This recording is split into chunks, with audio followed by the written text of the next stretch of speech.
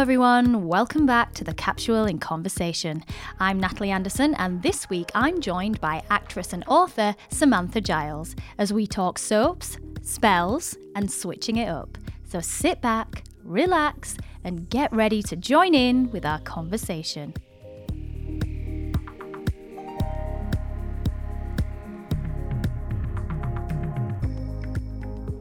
Hello all, thank you so much for joining us today. I hope you've all had a great week. Today is our last episode before taking a little summer break and coming back to you when the nights start to draw in September. I actually can't believe we're not that far away from the autumn. It's safe to say it's been a very strange and eventful time for many of us, and I for one am very much ready to enter a new season. Hopefully, it will bring about some much-needed normality. Plus, we get the added bonus of enjoying cosy nights in with candles and celebrating Halloween. And speaking of all things magical, my fabulous guest today knows a thing or two about casting spells. Please welcome the wonderful Samantha Giles. Hi, Sam. Hi, thanks for having me. Oh, it's so lovely to see you. Thanks for coming all this way over from Liverpool to come and see me. We've got so many exciting things to talk about. Now, Sam, most people will know you as the brilliant Bernice Blackstock in Emmerdale, a role which you played on and off for 20 years. I actually can't believe that, 20 years. However, you've also graced our screens as Valerie Holden in Hollyoaks and Sally Booth in Where the Heart Is, and treaded the boards across the UK in notable productions of A Taste of Honey and Absent Friends, to name a few. More recently, though, you've been flexing your writing muscles and have just launched your debut children's book, Rosemary and the Witches of Pendle Hill, which tells the tale of two sisters and their friend who head off on a magical journey. Sam, congratulations. I mean, how does it finally feel to have the book out there? Because you've been working on it for ages now.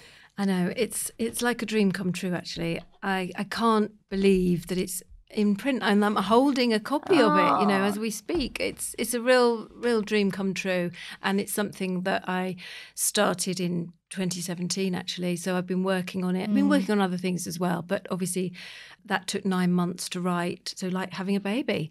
And I did that while I was doing Emmerdale still. So it was fitting it in, around everything else and family life and children. Juggling that work-life balance, as we all do.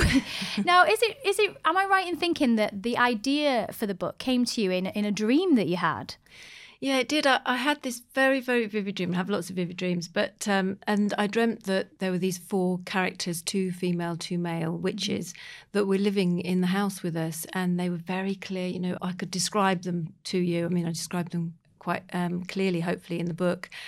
And I just thought, what would it be like if you did live with people like that, and that you could see them, but maybe nobody else could. And so I thought the 2 children in the house would be able to see them, and the mother, but the father wouldn't be able to see them, because it's only people that believe in magic that can see them. Yeah. So obviously in the grown-up world, that's not going to be that many people, I guess. So it just sort of developed from there, and I didn't really have a direction when I first started. I just enjoyed it. It was just such a creative thrill, because, as you know, as an actor, you don't really get much. You have to do what you're told, really, don't you? Yeah. You kind of creatively, you interpret what's given to you. But obviously, if the director doesn't like it, or the producer, you're told how to play something a little bit. Whereas you're completely in control when you're writing, as you know. So it was thrilling. I mean, and in terms of that first thing of putting pen to paper, we've had Millie Johnson in, we've had Kay in here, Kay Mellor, and it is that kind of thing of going, like you've got a blank page staring at you. I mean, it's thrilling, but equally terrifying at the same time, isn't it? Yes, it is. And I suppose when I started this, I didn't think about it being published or anything like that. I just thought, I have to do this. And I think that's what you have to sort of embark upon it as a journey of discovery for yourself and a creative thing. And I wanted to do it really for my children. And then when I sort of fiddled with it and they really enjoyed it, I thought, maybe I could get this published. If other people can do it, why can't I? And what reason was it that you wanted to do it for your kids so much? Like, what really motivated that? I think, like everybody, you don't want to be forgotten, do you? Not that I'm intending to die just yet. No, fingers crossed. Let's touch wood. No, touch wood. But I just thought I want to leave something of myself behind for them and for any generations to come, so that I'll be remembered, and it's, they can say, oh, your great grandma wrote this or whatever. And even though you've had, such an amazing acting career, you still felt like that about the writing, like as opposed to your grandchildren seeing you on television or in print or in magazines. I think it's a funny thing. I don't know if you feel like this, but I think a lot of actors do. You're out of control when you're an actor because you in your head, you go, well, I'd like to do this job and this job and this job. I don't particularly want to do that. And then actually you just have to say yes to whatever comes along, Yeah. And if that's a fringe theatre show, wonderful. And if it's, a tiny little 2 lines on Doctors or whatever, then great. You just don't know. And a lot of the time you look back and you think, well, it's not really where I didn't want to be doing that. I wanted to be doing this or this or this, which sounds kind of a bit. I get it in the sense that that's the book that you wanted to write. Like that is what, not that you wouldn't want to be known for all the other work that you've done, but something that you go, now, actually, this is a true reflection of maybe who I am as a person.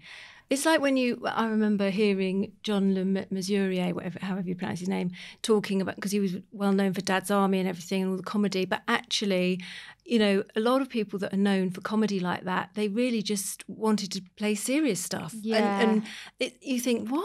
But he was great as that. And I suppose that's the frustration that a lot of actors have. They're always trying to be another part, really, or wishing that they'd been cast as something else or done something else. And also, especially when you've been in a soap, what comes with that is that everybody, I've had this conversation with many actors that have been in to see us. When you've been in a soap, you do become synonymous with that character that you play, and everybody assumes that you are that person and that person's quirkiness or idiosyncrasies are yours, when actually they could be so far removed from you, but yet that's what you become known for. So I totally understand now why you, as you said, this is what you kind of wanted to pass down to your children and future generations. Yeah. Tell me a little bit about the idea of Freddie Mercury with the book, because I love this. I know, it's bizarre, isn't it? I've never met Freddie Mercury when he was alive. I've never met any members of Queen, but I kept there's a lot of Queen music in the book. Mm-hmm. But I just kept, every time something big was happening in the book, I kept kind of hearing these Queen songs. And for example, when there's a chapter on energy raising, which is sort of what you do when you're creating energy to put a spell out there, and there's lots and lots of people there, and so the music I was hearing, and I was playing it as I was writing it, was "Don't Stop Me Now." Yes, Queen, and it's really, and every time you hear it, it's perfect for that kind of energy raising, for getting really positive energy together. And I just kept hearing these songs, and the lyrics seemed to fit, and I thought, oh, this is really weird. Maybe Freddie Mercury's kind of hovering around, and maybe he's enjoying the book. Yeah, I mean, it sounds like, because it kind of underscores the whole book, it's got that filmic kind of feel about it, almost like a Matilda, or not so much a Harry Potter, but those amazing children's books that are just filled with like magical elements. I can genuinely imagine this book as a film. I mean, is that something that you would consider? Well, it'd be wonderful, wouldn't it? When I write, I do write very much as if I'm watching it on a screen, I suppose. I suppose lots of people do that. And that would be amazing, wouldn't it? I mean, I do see it as a film, and obviously I've written myself a part. Because that would be daft not to, really. But not the mother. I mean, the mother's kind of based on me. Yeah. I wouldn't play that part because it's too close to sort of what I am, because she's an actress in the book as well. But yeah, so that would be great. But, because I've cast in my head Adrian Brody. I've written him a part. Amazing. So you've actually really thought about this. Oh yeah. Oh my God. No, absolutely. I can imagine it. But come on, tell me who else is in the film. Well, I haven't kind of thought beyond that, really. I just wrote this part, and I was thinking about Adrian Brody because the character, it's Marcus. I was thinking about it because he's got quite a big nose, and then I just thought, oh, Adrian Brody's got a big nose, and also I'd like to work with Adrian Brody. Who wouldn't? And I thought, oh yeah, he could play that part. So yeah, he's the only one I've cast, me and him, actually. Yeah, just you two. But it's going to be a fabulous film. And there's something else that I noticed in the book, and obviously this book is aimed at young people. The way that you describe the father with having a dark cloud over his head, I mean, that obviously alludes to some form of depression, I suppose. I mean, is it important to you to kind of explore those themes within your work? When I thought about the father, and I thought I wanted to write him as somebody that suffered with depression, and the daughter in it, the eldest daughter, she has this ability to see colours around people, like their auras, I guess you'd call it. And on her dad, when he's going through an episode, she sees a cloud above his head, and sometimes it rains, and sometimes it's just black. But obviously, his hair never gets wet or anything. And the cloud reappears above her dad at the same time that one of the witches they live with just disappears, goes missing. So she thinks the two are linked. So that's why it becomes really important to her to find Phyllis, the missing witch, because she thinks that if she finds her, that Dad's cloud will disappear. So that is explored quite gently, I think. Hopefully from a child's perspective, not really understanding what's going on, but she does have conversations with her mum about what's going on with Dad and, you know, and how difficult it is for him. Because I found that really interesting that you'd put it in there, because I have very frank conversations with my son about mental health, and, you know, I've suffered so badly with anxiety, which you know, and so for me, having an element like that in a children's book that you can, as a parent, potentially explore and maybe look into a little deeper, I think it's really helpful as a tool as for parents in general. So I'm really grateful that you'd explored that area. And as we've said, you know, it is aimed at young people. However, you've had like a fascination and an interest in witchcraft for many, many years, haven't you? I mean, just take me back to where that began. Something, I suppose, from my mum, really, because she used to be able to sort of look in your hand and tell you different things. And I think as she's got older, that ability's gone. But I've always been interested in the whole, magical and spiritual element of life. And I just want to point out very clearly, it's got absolute, as far as I'm concerned, what I do is absolutely nothing to do with any kind of Satanism or anything like that, because that's not the way what I'm interested in. And the Wicca is really, if you look into Wicca, which is a kind of religion, that's more what I follow, which is embracing nature. It's celebrating different festivals throughout the year that we celebrate pretty much in a Christian, calendar anyway. Things like Easter and May Day, except they're just called slightly different names. Yeah. So it's celebrating that, and we've just had. So we're recording this early August, but we've just had Lammas Festival, which is like the first harvest festival, and it's really what's happening to the earth. It's starting to slow down and go towards autumn, but we're thanking the earth really for the first harvest, and then the second harvest comes later on in September, which is like the autumn equinox. So it's celebrating the cycles of the earth, and lots of people that are Wiccans don't actually practice witchcraft, but you can if you want to. And I don't really do very much now. I have little sort of superstition-y things. I have got a broomstick by the front door because I do feel there's the old folklore that says that if you've got your broomstick by the front door, no evil spirits will cross it. Nothing will come past your broomstick. And having rosemary out the front door is another like positive thing to do. It's supposed to be lucky. So I follow things like that, but I do make the little spell kits and sell them on my Facebook page. Yeah, because I was just about to ask you then. Tell me a little bit more about Samantha Spells, which is your Facebook page, and people can visit you and have a chat with you, and then obviously you do demonstrations, you talk a lot on there. So tell me a little bit more about it. So it's a page. So it's different to a profile, because a profile is like your private, where you've got your friends and stuff, where pages are public. So if you look it up, you have to click the page that you're looking up, and it's called Samantha Spells, and I do live once a fortnight now, really. I do live angel card readings on there, so people can watch it live on the page. I always post when I'm going on, and they just sort of say, can I have a card please, in the comments, and I pick out cards for people and just explain what they mean and try and do that for an hour. And also it's got all the information on the different spells that I sell, and more details on each one really. But they're all positive things. There's nothing negative there, because one of the main law of of Wicca, if you like, is harm ye none. So you don't put out bad thoughts, bad feelings, things, because it will only come back on you threefold. Absolutely. I mean, given that you've been in the public eye for so long, I mean, were you ever hesitant to talk about your interest because of the connotations with it? Did you feel like, oh, I might maybe not mention that? It's a difficult one because obviously when you're doing interviews with, the newspapers and stuff, it's always very sensational. So it's going to be, Samantha Giles is a witch and she put a love spell, she bewitched her husband and all this rubbish, which makes me sound like, either a bit crazy or slightly demonic or something. And it's not like that at all, So it is difficult with the press because they do twist the truth always. But it's nice to do interviews like this because then you can actually get to the crux of what I'm talking about. And so it is one of those things where you're not sure what to do, whether to sort of broadcast it. But I think that it's a very positive path and it's teaching people about the earth and the importance of being green and looking after your environment and nature.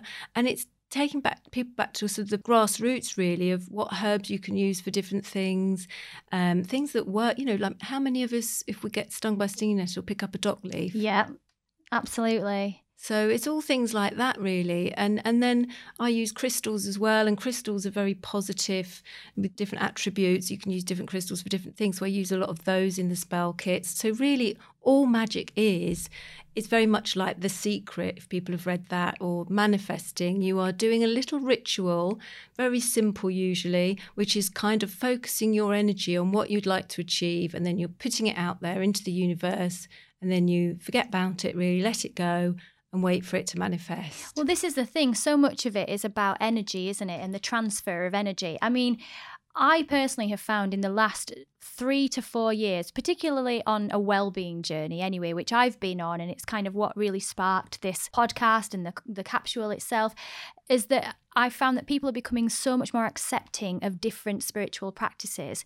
A few years back, it would be like, oh my God, that's really hippie stuff. Whereas now, Reiki is on every single spa menu across the country. Do you feel like there's a change happening? I think they are. I think it's still quite slow because people are afraid of things that they don't understand or that they don't really know. Lots of people still don't know, believe it or not, what Reiki is.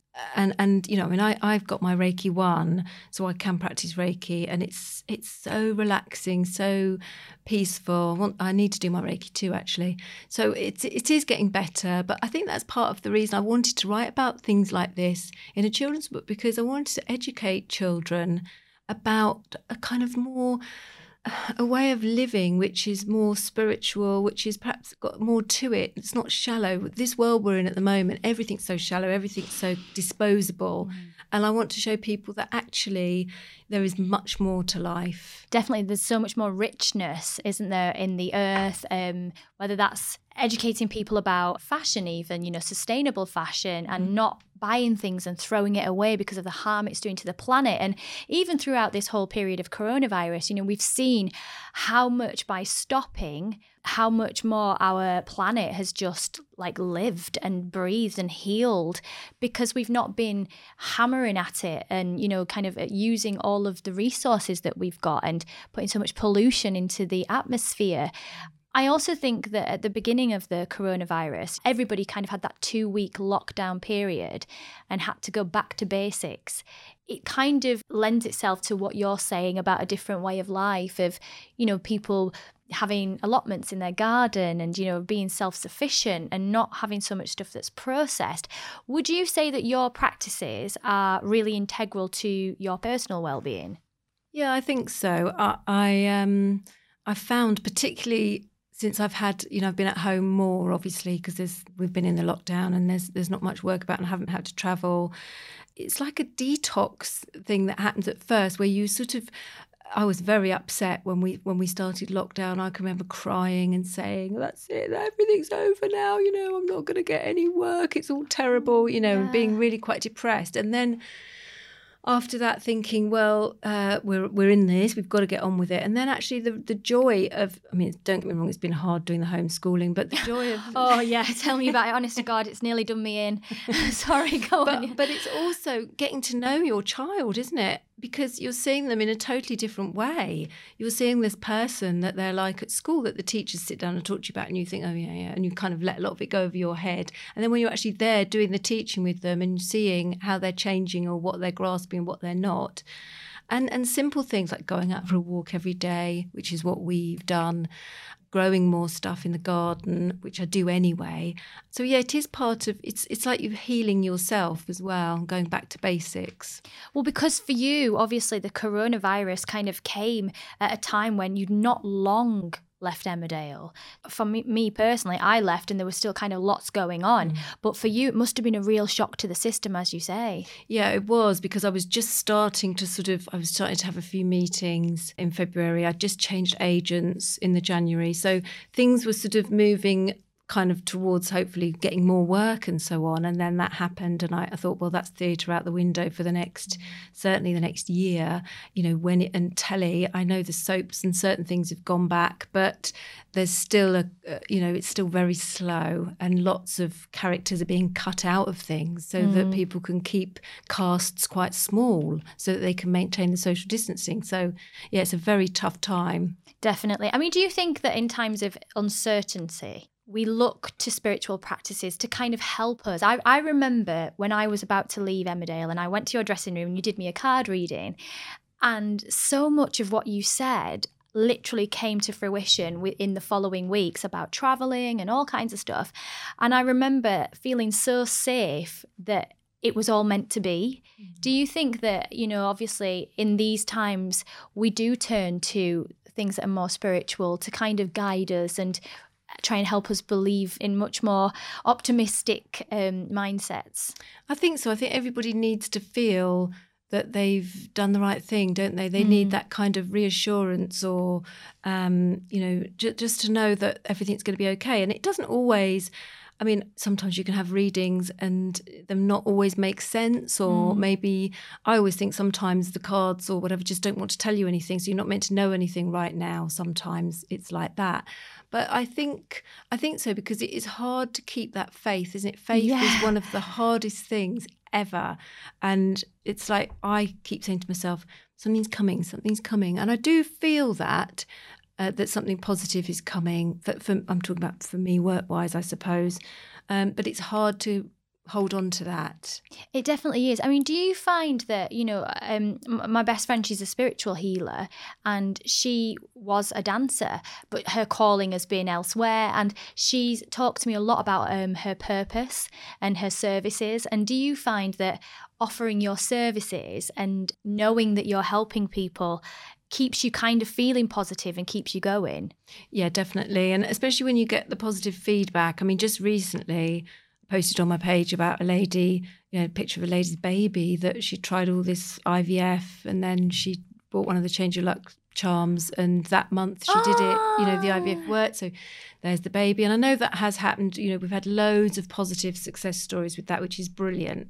And then somebody else had messaged to say they'd bought the job manifestation star, and her husband's just found out that he's got, that his job's safe, that he was going for all this sort of thing. So, I mean, I'm not saying they're always going to have the positive results, because sometimes life, or whoever's in charge, if you like, has got other plans for you, and maybe things, don't work out like that for a reason. But there are also loads and loads of positive results. And I think that's because what happens when people do a spell is that they let go of their anxiety a little bit and they go, this is going to be okay because I've done a spell and I feel really positive.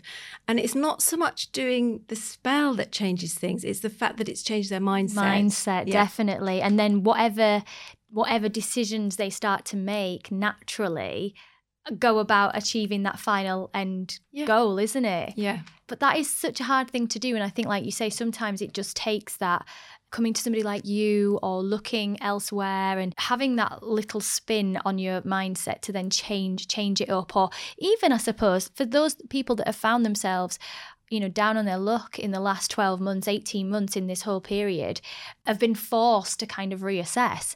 And some people have come out of it a lot better because actually they've got rid of so many bad things that were in their lives. They've, like you said at the beginning, kind of detoxed. So they're living a more of a simpler but richer life. Going back to Emmerdale, as I mentioned in my introduction, you played Bernice on and off for 20 years. I mean, how was it saying goodbye to her this time around? I know when I left Alicia, I took the coat off and I was ready to go, but I still felt sad to say goodbye to her. How was it for you after all that time?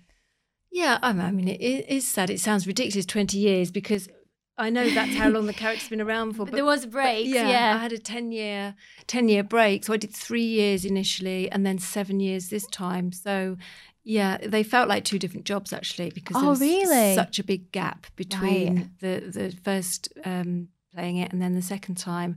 No, I was definitely ready to go. I think not for any reason I haven't had any big falling out with anybody. It's just I felt, I've played this character for a long time now. I want to play somebody else. That's what actors do, play different roles.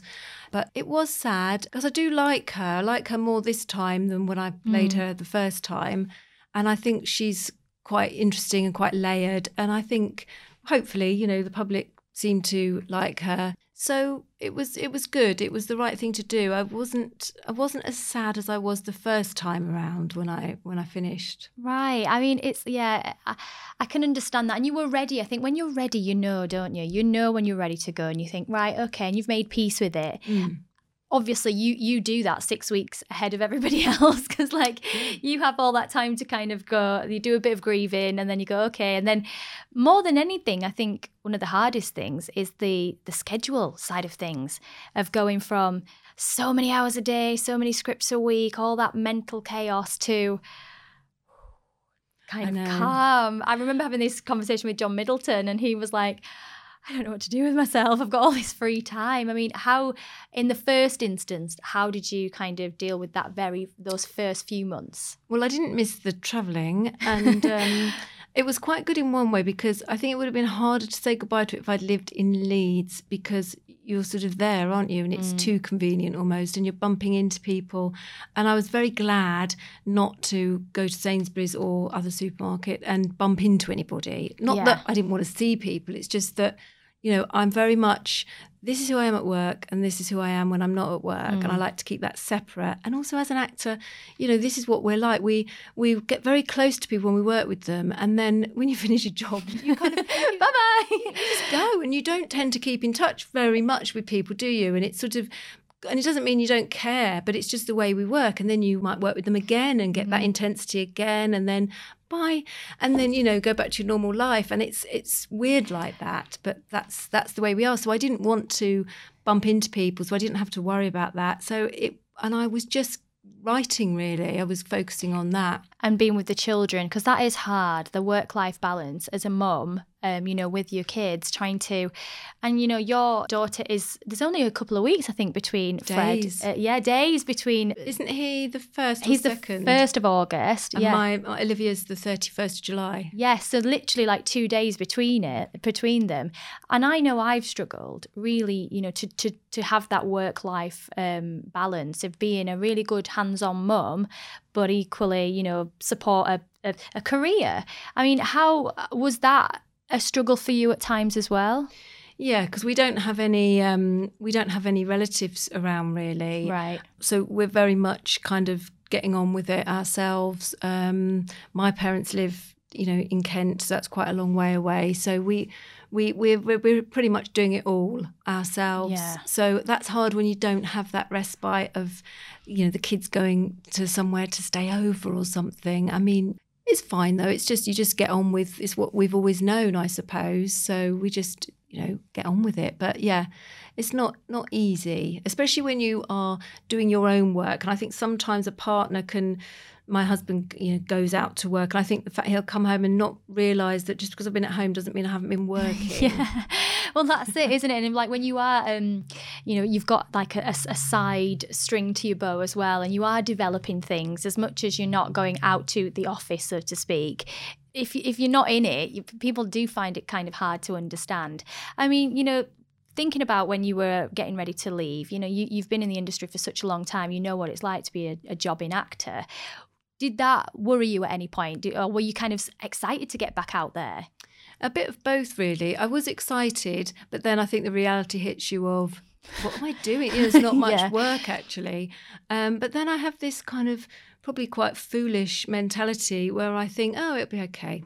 Something will come up, it'll be okay, which is probably a bit stupid. But I think you have to have that blind faith. Otherwise, why would you do it? And I quite like taking risks sometimes. I think, oh, come on, life's short. Let's do something dangerous. Let's take a risk. Why not? What's the worst that can happen? Well, I won't get any work. Okay, well, I just have to find something else. We'll have to go and do another job. Well, this is it. And I think I've had, spoken to quite a lot of actors, and we've all come to the same conclusion. It's so important to have that side hustle, that other string to your bow, that other career. So when you were writing your book, that must have been like a lifeline for you, coming straight out of the soap and then obviously in this time now. So to finally be at this point where it's literally sat right there, I mean, it must be a dream. I know it is, because I didn't know if it would ever get published, to be honest, because when I'd written it first, I sent it round to agents, and getting a literary agent, oh my God, it's like, it's one of the hardest things, and getting an acting agent's pretty hard, isn't it? And I just thought, this is ridiculous. How am I going to, and it didn't seem to make any difference. I thought, oh, I'll be all right. I've got a bit of a profile. Someone will read it. Someone will take me on. No, absolutely ages. And then it was just sheer luck, really, that I did end up getting an agent. Very good agency, thankfully. And then it was the whole thing of getting a publisher. No, I've had so many rejections. It was getting ridiculous. And I thought, well, this is never going to happen, is it? So I better just forget about that and work on the next thing. So, coming from an acting background, you deal with rejection a lot. But was this a different kind of rejection? Did this seem harder or on a par? I think they're all on a par, because I think you do tend to take it personally, don't you? I mean, I do this tutoring, a bit of acting tutoring now for Act for TV school in Manchester. I do it in Liverpool. They've got classes in Liverpool, Manchester and Leeds. And Michael Jackson, that runs it, who's casting director. Amazing casting director. Yeah, he's lovely as well. He always says to the students, when you go for an audition, you go and then you just forget it. Well, it just doesn't work like that, does it? That, no. You cannot, and then you can't forget it. And then when you get the no, or, sometimes you don't hear anything, but when you do get rejected, it always feels very personal. I mean, acting, obviously, it's usually not personal, and we're told that all the time, but it still feels it. But yeah, this is personal in a way, because it's your words, your story, your characters, and someone said they don't want to publish it, and you think, well, how dare you? How dare you not want to publish it? I mean, like with your writing, because you've got a follow-up coming to this book, am I right in thinking? I'm writing a sequel at the moment, yeah. So what is your process? Because when we spoke to Millie Johnson, she was like, and Millie really well, she was like, there's no order to it. There's no this, you just literally just get on with it and hope for the best. What's your process? Well, I do have an idea. I start with the idea, and I kind of think about it for a while, and then I sort of research, really do lots of research, and I'm still mulling it over. It's like stewing around in my brain. I write lots of notes, and then eventually, after a few months, I start to write, and then sometimes I don't really know what's going to happen. But I know kind of the general gist, if you like. So I've got an outline, and then things change as I start writing, and the characters kind of take on their own life. And sometimes I write something, I think, oh, I didn't know that was going to happen. I think, oh yeah, well, that character would do that, or they wouldn't say that, so I have to change that. Or then I think, oh, I'm going to make this happen. I want to surprise people. And so sometimes I'll think, oh, I'm going to pop this in that surprises me. So if it surprises me, it'll surprise the reader. And then it takes it in different directions. So it is a bit organic for me. And do you think that you're, because you used to working with characters and, developing characters, would you say that that's kind of one of the most fun parts of your job, is to develop those really rich characters? It's more than just a story overall arc. It's about that real character kind of richness. Definitely. I mean, those characters are real people to me, and when I'm writing the book, not necessarily this one, other ones that I've been writing, I'm completely there in their world, and I feel like I know them, and I'm sad to leave it behind. I don't want to finish writing it, because I don't want to leave them. you know, they're my friends. God, I sound in that case. No, you don't. But you don't. I understand it. I totally understand it. I am quite a loner, really. I don't have many friends in real life. And I think that this is what's enjoyable about creating and being artistic. And that's what I love about acting, is that you're sort of making friends with people, creating characters that become your friends. Yeah, definitely. I mean, which do you think you enjoy more of? Do you enjoy the acting side or the writing side? And people ask this kind of question all the time, don't they? And it's hard. But it's difficult to get different things from both. Ideally, it's nice to do both. But because I've had a period of writing and not being with people, I need to do some acting work now or something that involves other people, because it's not good for me to kind of not interact with people. I do need that. And I miss the kind of work camaraderie and the work banter and all that kind of thing. I do miss that. In terms of your well-being, like what do you do to protect your well-being? Like what practices or what things do you look to? Well, I mean, I don't really take much in the way of tablets or anything. I do take collagen tablets. Oh, wow. Not for my skin, but for my joints, really, because I'm kind of hitting that menopause type age. And I do find that when I wake up in the morning, my joints are a bit creaky and a bit achy. And I think that's been helping. And I also take black co-wash at night, and that has really stopped any kind of hot night sweat type things that I was starting to get a little bit of that. So that's kind of dealt with that. I exercise every day. I only really have one day where I don't exercise. What forms of exercise do you like doing? So I do like yoga, but I haven't done any yoga for a long time. I've been doing the Joe Wicks. Oh, Pee with Joe. He's kept the nation going. Well, he's quite nice to look at as well, isn't he? Sort of first thing in the morning. So I've done a bit of that, and I've got a running machine as well. So I do a bit of that, which I don't really like. I find that quite boring, but I can put the telly on and I do uphill fast walking and a bit of cycling every now and again. So I try and mix it up a bit. And do you think that's helpful for your mental health as well, to kind of keep you, focused? I think exercise is absolutely paramount, really, for mental health. Whatever you can do, even if it's just going around the block for a little walk.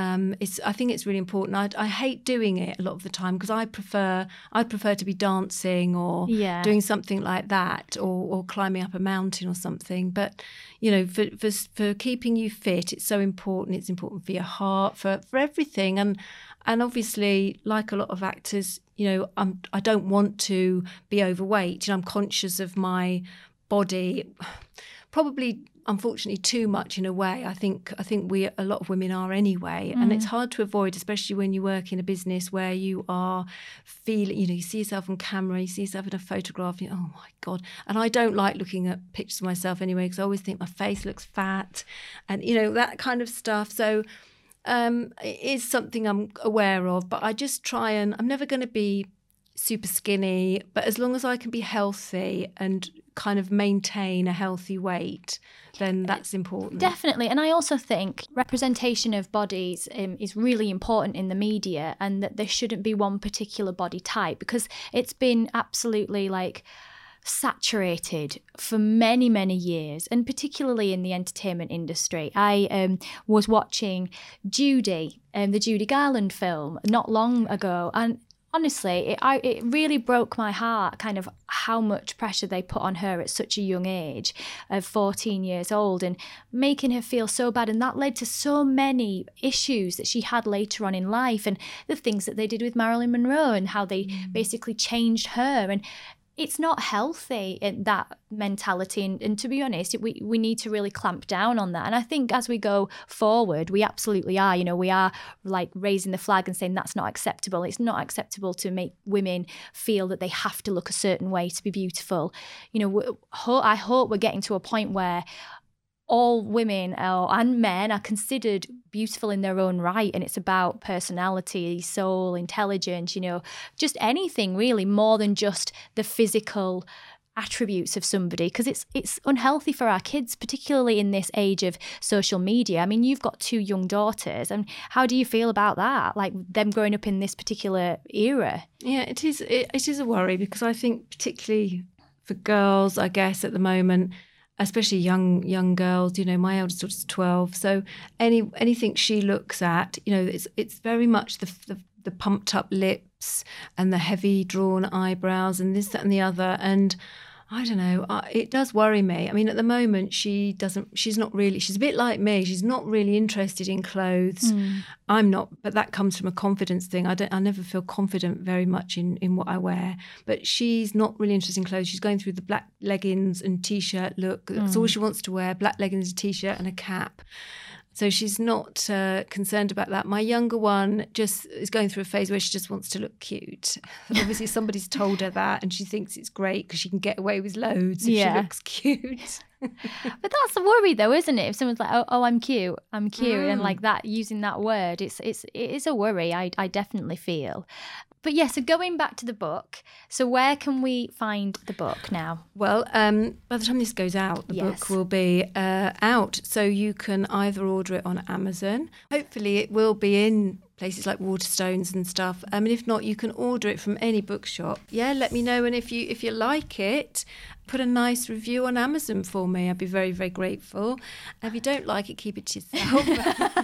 We don't want to know that bit, but nobody's going to say that because it's an absolutely amazing book. I mean, Sam, unfortunately, we have run out of time for today, and we didn't even get onto your love of cats. Oh, that's all right. So you'll have to come back so we can talk all about that as well.